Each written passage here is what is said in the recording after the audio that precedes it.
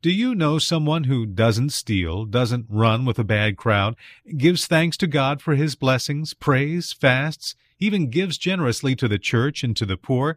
Someone who does all that is required and more, but for all the evident devotion is still not saved?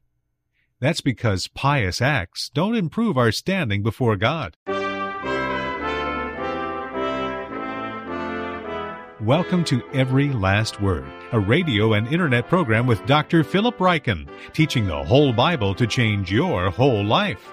We're continuing our series on the theme of salvation, called The Message of Salvation. Phil, in your message today, you talk about our need for atonement and how that's at the center of Christianity. Why do people struggle with that? Well, they do struggle with it, don't they, Mark? They know about Jesus and they've maybe heard some things about Christianity, but they don't understand why Christians make such a big deal about Jesus dying on the cross. And I think ultimately it's because people don't want to accept the idea that they need atonement. If you accept that, then you have to accept that you're a sinner, that you're really alienated from God. And I think instead people say, well, why would I even need somebody to die for my sins? How does the account of the Pharisee and the tax collector help us understand our need for salvation? You know, Mark, in this story, we get a clear contrast, and there was a strong difference between these two men, the Pharisee and the tax collector. We'll see it in the passage we're looking at today. And the difference was that one of those two men knew that he needed atonement for his sins, and the other one didn't. The Pharisee was always comparing himself to others, and by that standard, he looked pretty good, but the tax collector compared himself to the perfect standard of God's holiness, and by that standard, he knew that he was a sinner, and he knew that he needed some kind of atonement for his sin. When we finally understand that about ourselves, Mark, then we'll recognize our own need for atonement, the atonement that Jesus offered on the cross. Thanks, Phil. And we'll see that today as we look at our text in Luke 18. Let's turn there now and listen to God's word for us today. We've been having a series of sermons on the message of salvation, and one of the things we're beginning to see is that there is more than one way to describe the saving grace that God gives in Jesus Christ. Salvation means deliverance. It is a rescue from sin's power by God's mighty acts. And salvation means redemption. It is a release from sin's bondage by the payment of a ransom.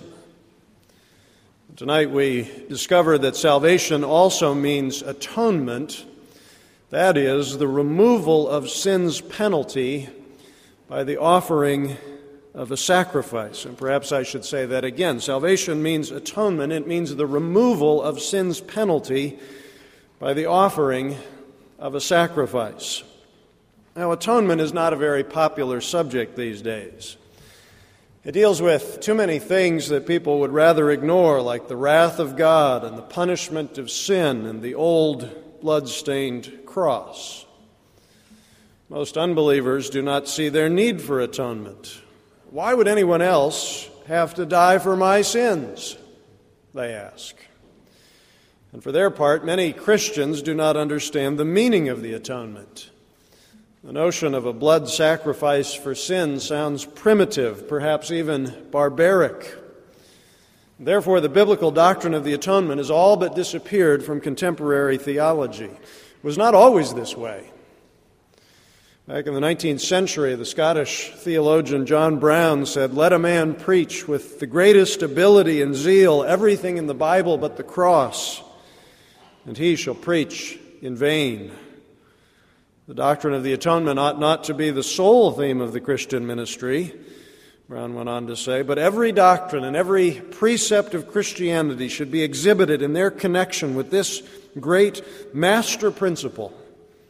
And the leading object of the preacher should be to keep the mind and the heart of his hearers steadily fixed on Christ Jesus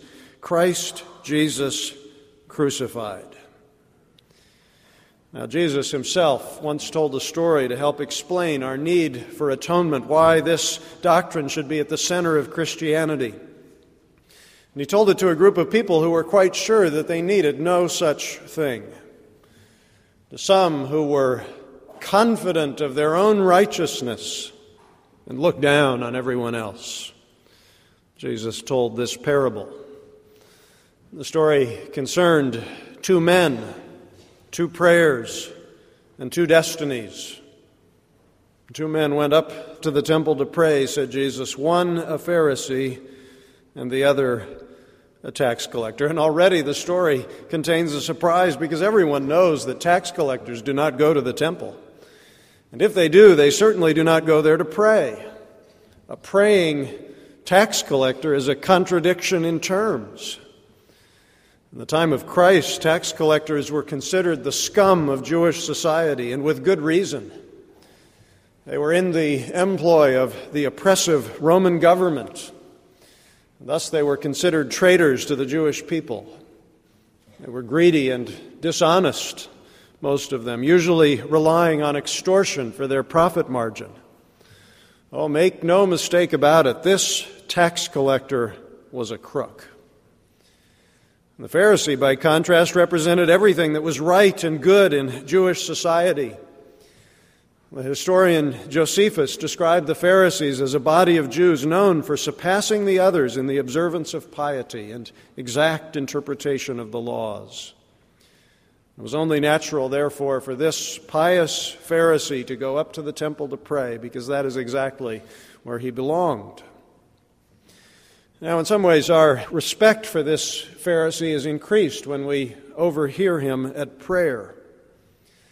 This Pharisee was a man with very few obvious vices and with many commendable virtues.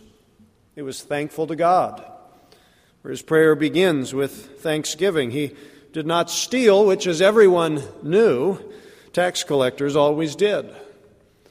He did not run with a bad crowd. He was faithful to his wife. In short, the Pharisee kept the whole law of God. I suppose today he would be a respected elder or a beloved minister in the church. And furthermore, the Pharisee went well beyond the law in his devotional practice. The law stipulated only one fast a year, but this man was fasting twice a week, 100 times more often than the law required. He also set aside 1/10 of everything that he received. This, too, in a way, was more than the law required, for the biblical tithe only applied to certain kinds of produce, but not to other forms of income. And yet, for all his devotion, this Pharisee remained unsaved. And none of his pious acts improved his standing with God, who does not base his judgment on outward acts of religious devotion, but on the inward disposition of the heart. What was wrong with the Pharisee, you might ask? What was wrong with his prayer? Well, his most obvious problem was pride, of course. Although he began by addressing God, he spent the rest of his prayer talking about himself. In fact, in these two short sentences, he manages to mention himself 5 times. In the words of one commentator, he glances at God but contemplates himself. And in fact, he does something even worse than contemplate himself. He actually prays to himself. Verse 11, the Pharisee stood up and prayed about himself, or more literally, the Pharisee stood up and prayed with himself, or even to himself. He was not praying to God at all. For the Pharisee, prayer was just another way of reminding himself what a great guy he was. The Pharisee was so conceited that he refused to admit that he was a sinner. And you see, here we come to the very heart of the message of salvation that we've been preaching about in this series. We've seen that the salvation God offers by His grace is only for sinners. Therefore, being saved begins with confessing your sins. Really, the only people who ever truly ask God to save them are people who know that they are guilty sinners. The Pharisee never saw himself that way. Rather than admitting that he was as depraved as everyone else, he thanked God that he was not like other men. To put it bluntly, the Pharisee did not understand the first thing about salvation, which was his own need to be saved from his sins. Nor did the Pharisee understand that he could only be saved by grace. Instead, and rather obviously, he expected to be saved by his works. He thought that God would accept him on his own merits. After all, he was a good person. He was much better than most, in fact, and so he must be good enough for God. The Pharisee had so much faith in his own ability that he had no need to trust in God. And this, too, strikes at the heart of the Bible's saving message, where we have seen that we are sinners who cannot come to God on our own. Only God can save us, and only by His grace. Now, there were two men who went up to the temple, two men who prayed two prayers and met two destinies. And unlike the Pharisee, the tax collector received atonement for his sins. Rather than counting on his own merits, he was begging for God's mercy. Verse 13, the tax collector stood at a distance. He would not even look up to heaven, but beat his breast and said, "God, have mercy on me, a sinner." Now you may notice that there were three parts to the tax collector's prayer: God, the sinner, and the mercy that came between them. His prayer started with God, which is where all true prayer must begin. The first act of prayer is to approach the majestic throne of the Almighty God. Now, the Pharisee's prayer began with God as well. Perhaps you noticed this, but the difference was that the tax collector had some idea who he was addressing. And when he said God, he meant the one true and supreme deity who is awesome in his holiness. And this is apparent from the tax collector's posture. He kept his distance. He refused even to look up to heaven. And surely this was because he had a proper fear of God's bright, burning holiness. There's an old poem which illustrates the difference between the way the Pharisee approached God and the way the tax collector approached him. It goes like this: two men went to pray, or rather say, one went to brag, the other to pray. One stands up close and treads on high, where the other dare not send his eye.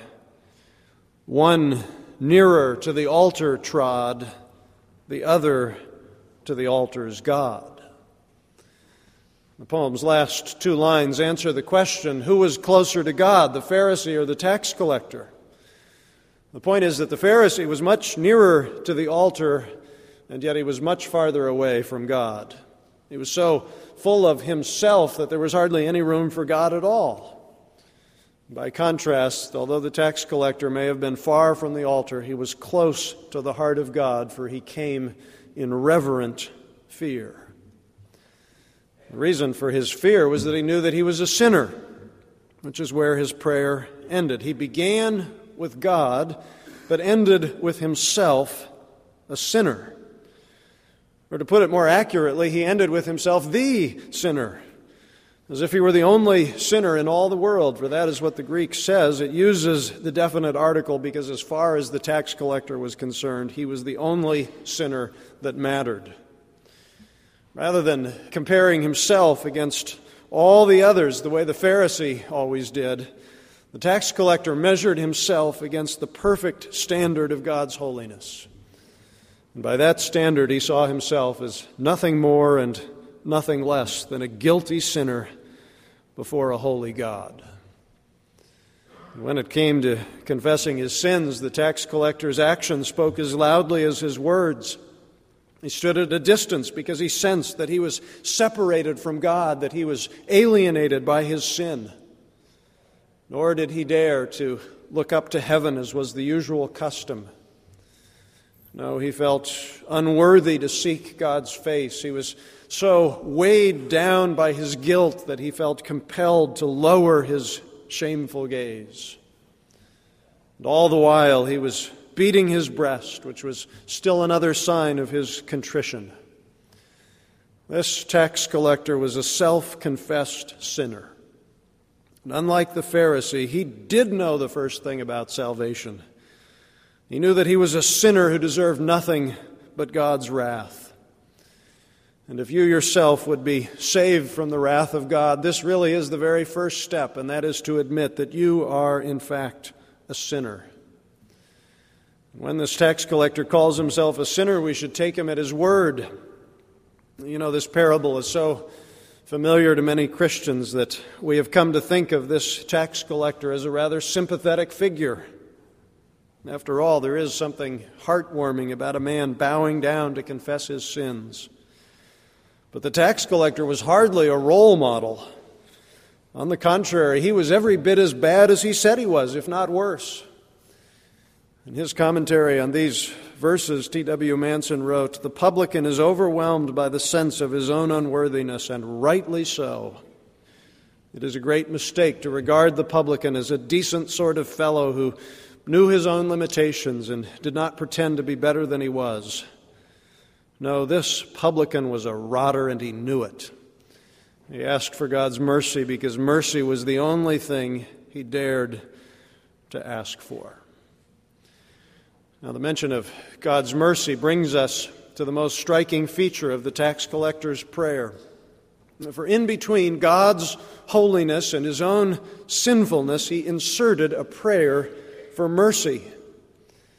The Greek verb which is translated, have mercy, is an unusual one. It's the verb hilaskomai, which means to propitiate or to expiate.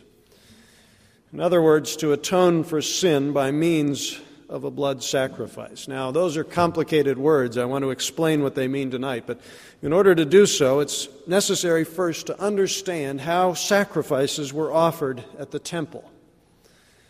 A good place to begin is with the procedure for making atonement given in Leviticus chapter 16. In fact, you might want to turn there. I'm talking about what it means to atone for sin, and the procedure for atonement is described in Leviticus chapter 16. Once a year, the high priest was to make atonement for the sins of God's people. And he was to begin, as we find mentioned first of all in verse 6 and then again in verses 11 through 14, he was to begin by offering a bull to atone for his own sins as well as the sins of his household. And then he was to take, and this is given in verse 9, he was to take a perfect male goat and sacrifice it as a sin offering. This is what God said, verse 15.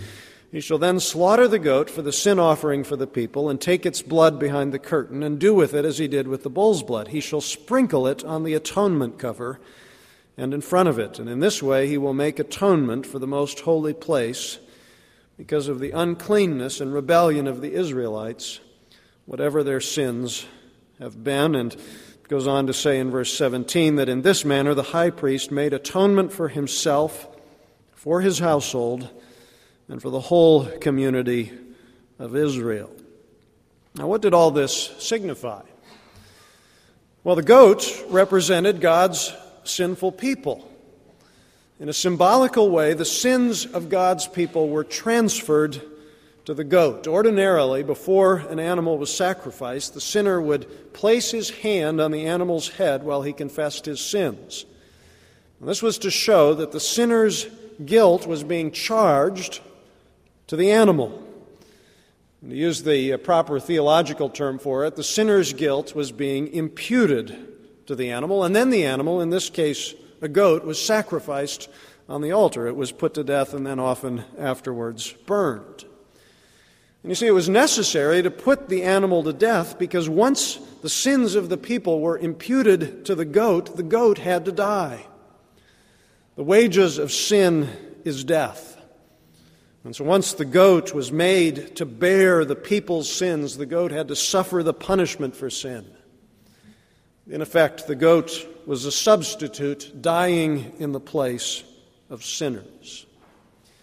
Now, once that sacrifice had been made, the sacrificial blood was the proof that atonement had actually been made for sin. This is explained in the next chapter, in Leviticus chapter 17, verse 11, where God says, "It is the blood that makes atonement for one's life." Leviticus 17, verse 11, "It is the blood that makes atonement for one's life. You see, the reason the blood takes away guilt is because it shows that God has already carried out his death penalty against sin.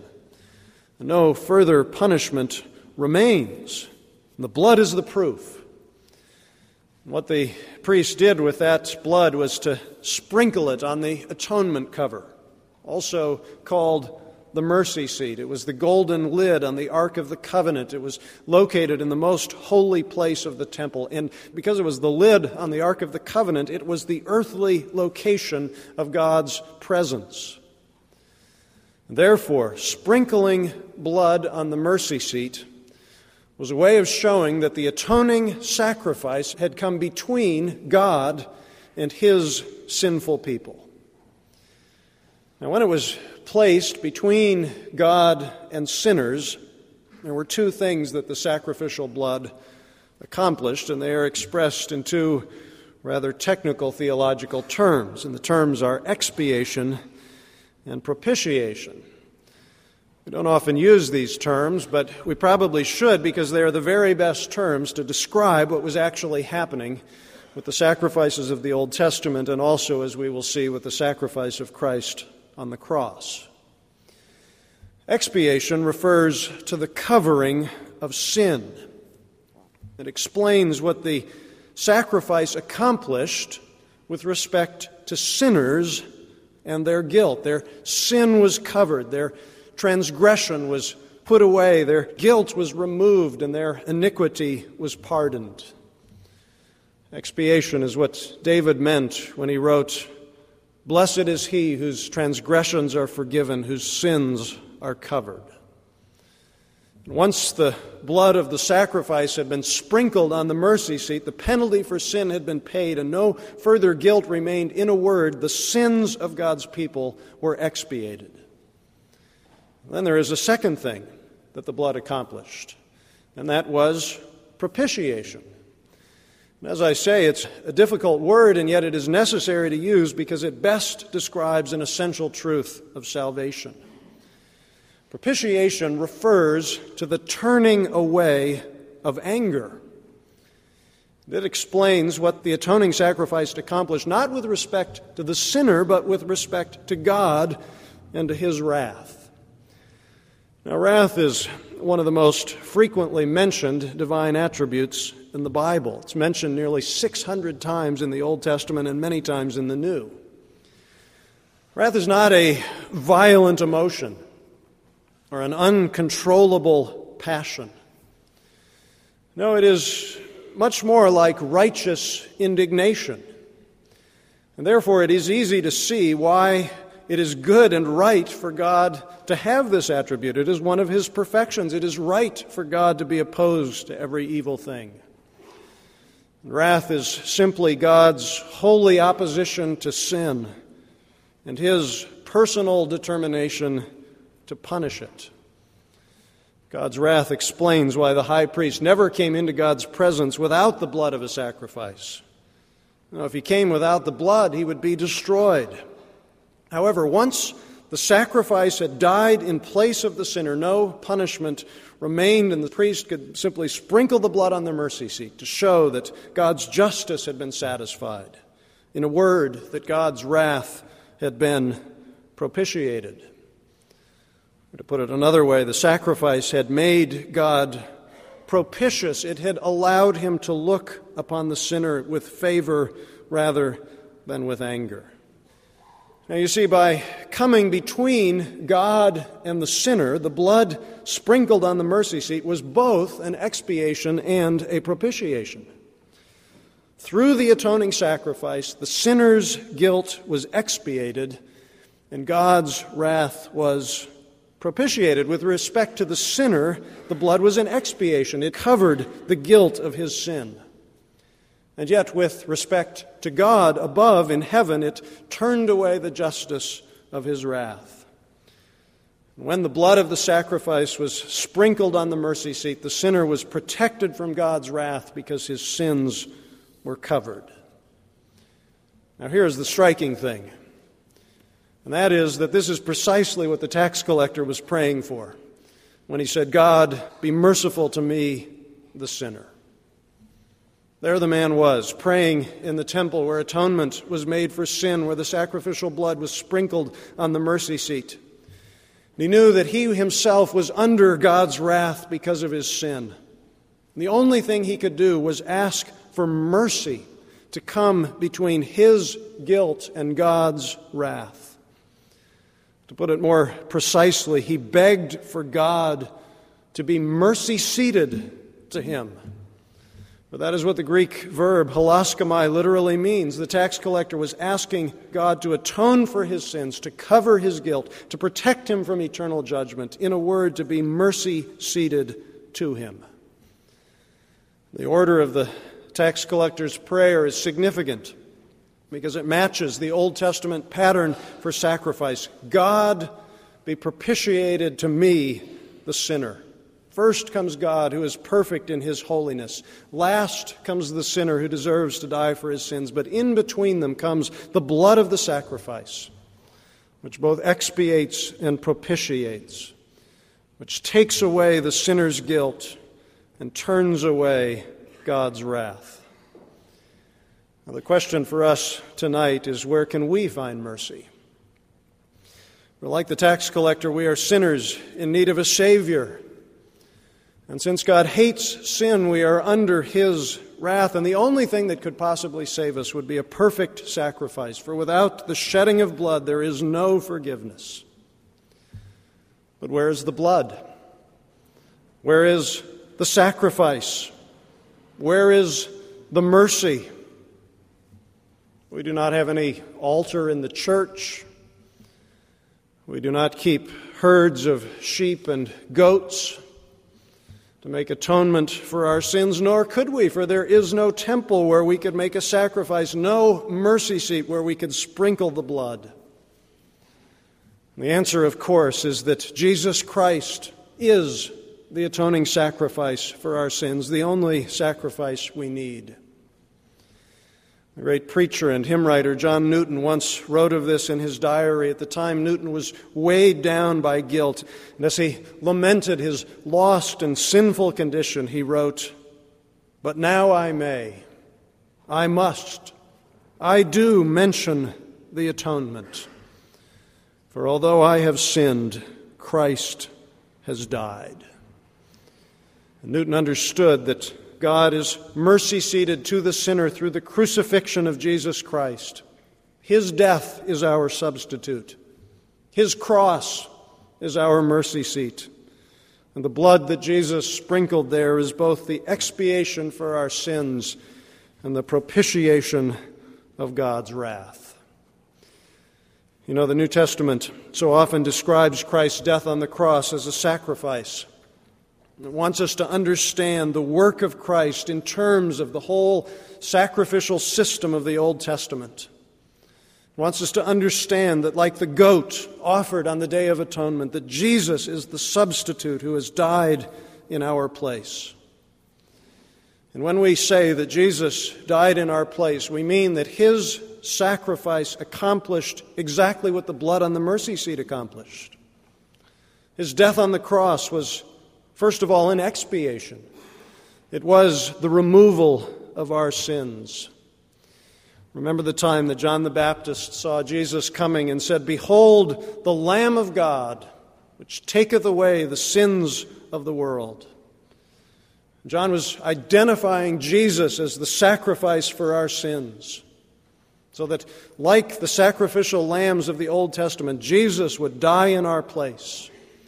And our sins would be transferred to him, that they would be imputed to him. And this is what the Scripture says: God made him who had no sin to be sin for us. It's a way of saying that our sins were transferred to Jesus, that Jesus was bearing our sins on the cross. And there on the cross, he suffered the punishment that his people deserved for their sins, death by the wrath of God. And you see, now our sins are covered. They were punished on the cross, and no further penalty remains. Christ was sacrificed, the Scripture says. This is Hebrews chapter 9, verse 28. Christ was sacrificed once to take away the sins of many people. Or again, 1 Peter chapter 3, Christ died for sins once for all. In a word, the crucifixion was an expiation.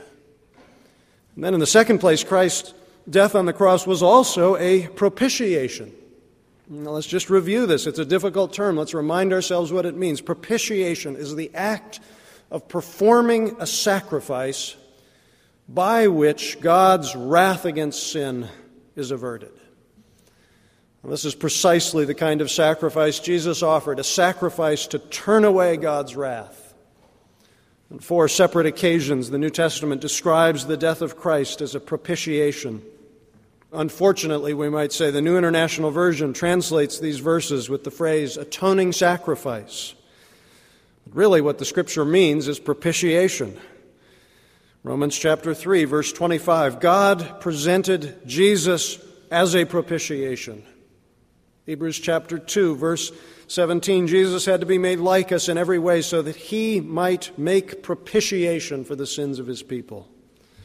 Or again, 1 John chapter 2, verse 2, he is the propitiation for our sins. 1 John chapter 4, this is love, not that we loved God, but that he loved us and sent his Son as the propitiation for our sins.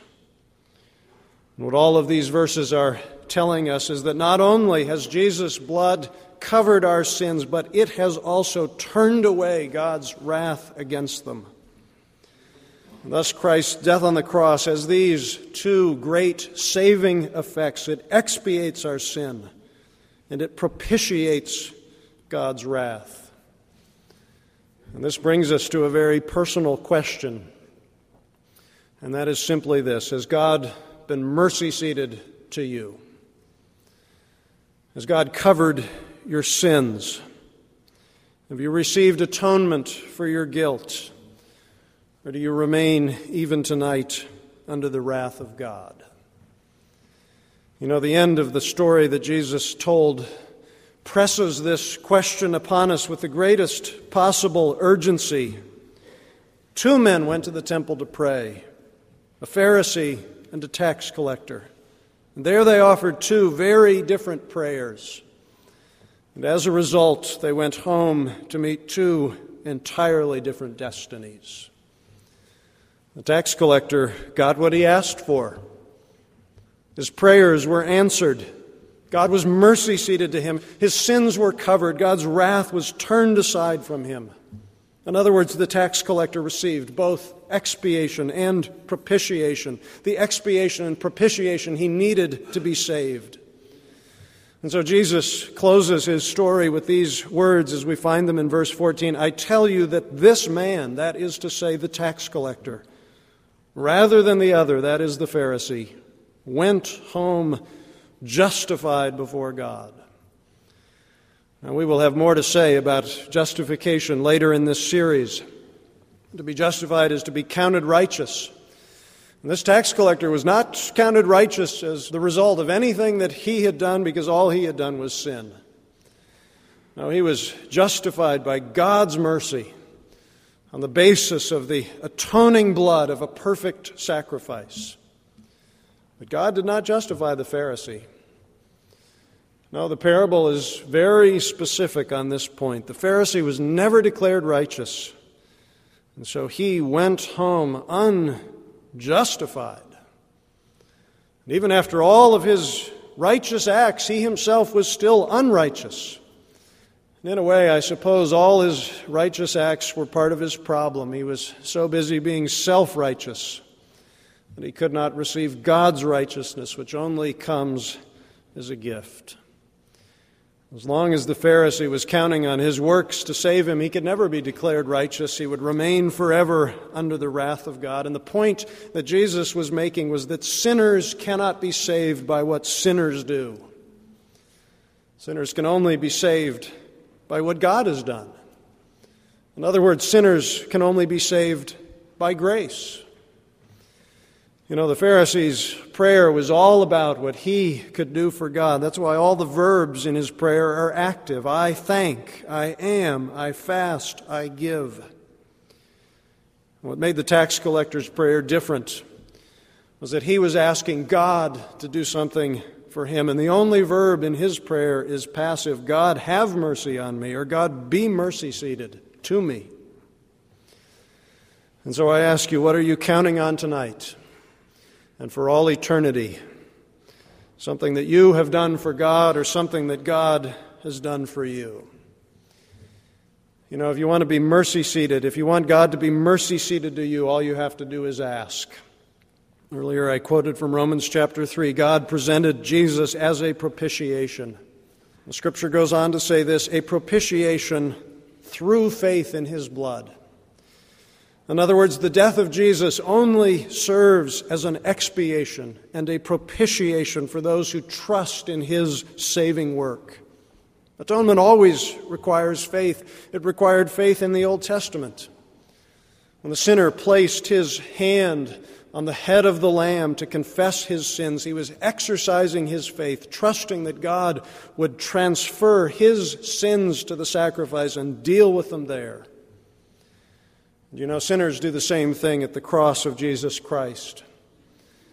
In one of his many hymns on the atonement, Isaac Watts imagined himself placing his hand on Jesus' head, the way that sinners used to put their hands on the sacrifice, and saying, my faith would lay her hand on that dear head of thine, while like a penitent I stand and there confess my sin.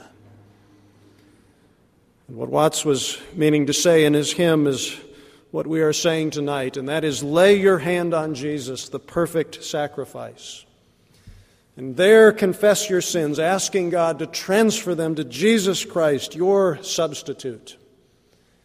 Then believe that God has been mercy-seated to you through the death of Christ on the cross and through His blood shed to be the expiation of your sins and the propitiation of God's wrath against them.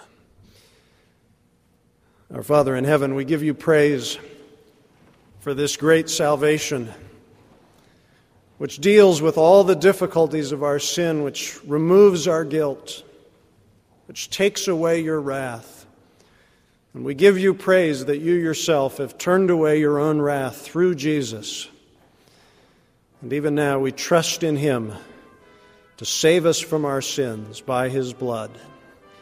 And it is in His name that we pray. Amen.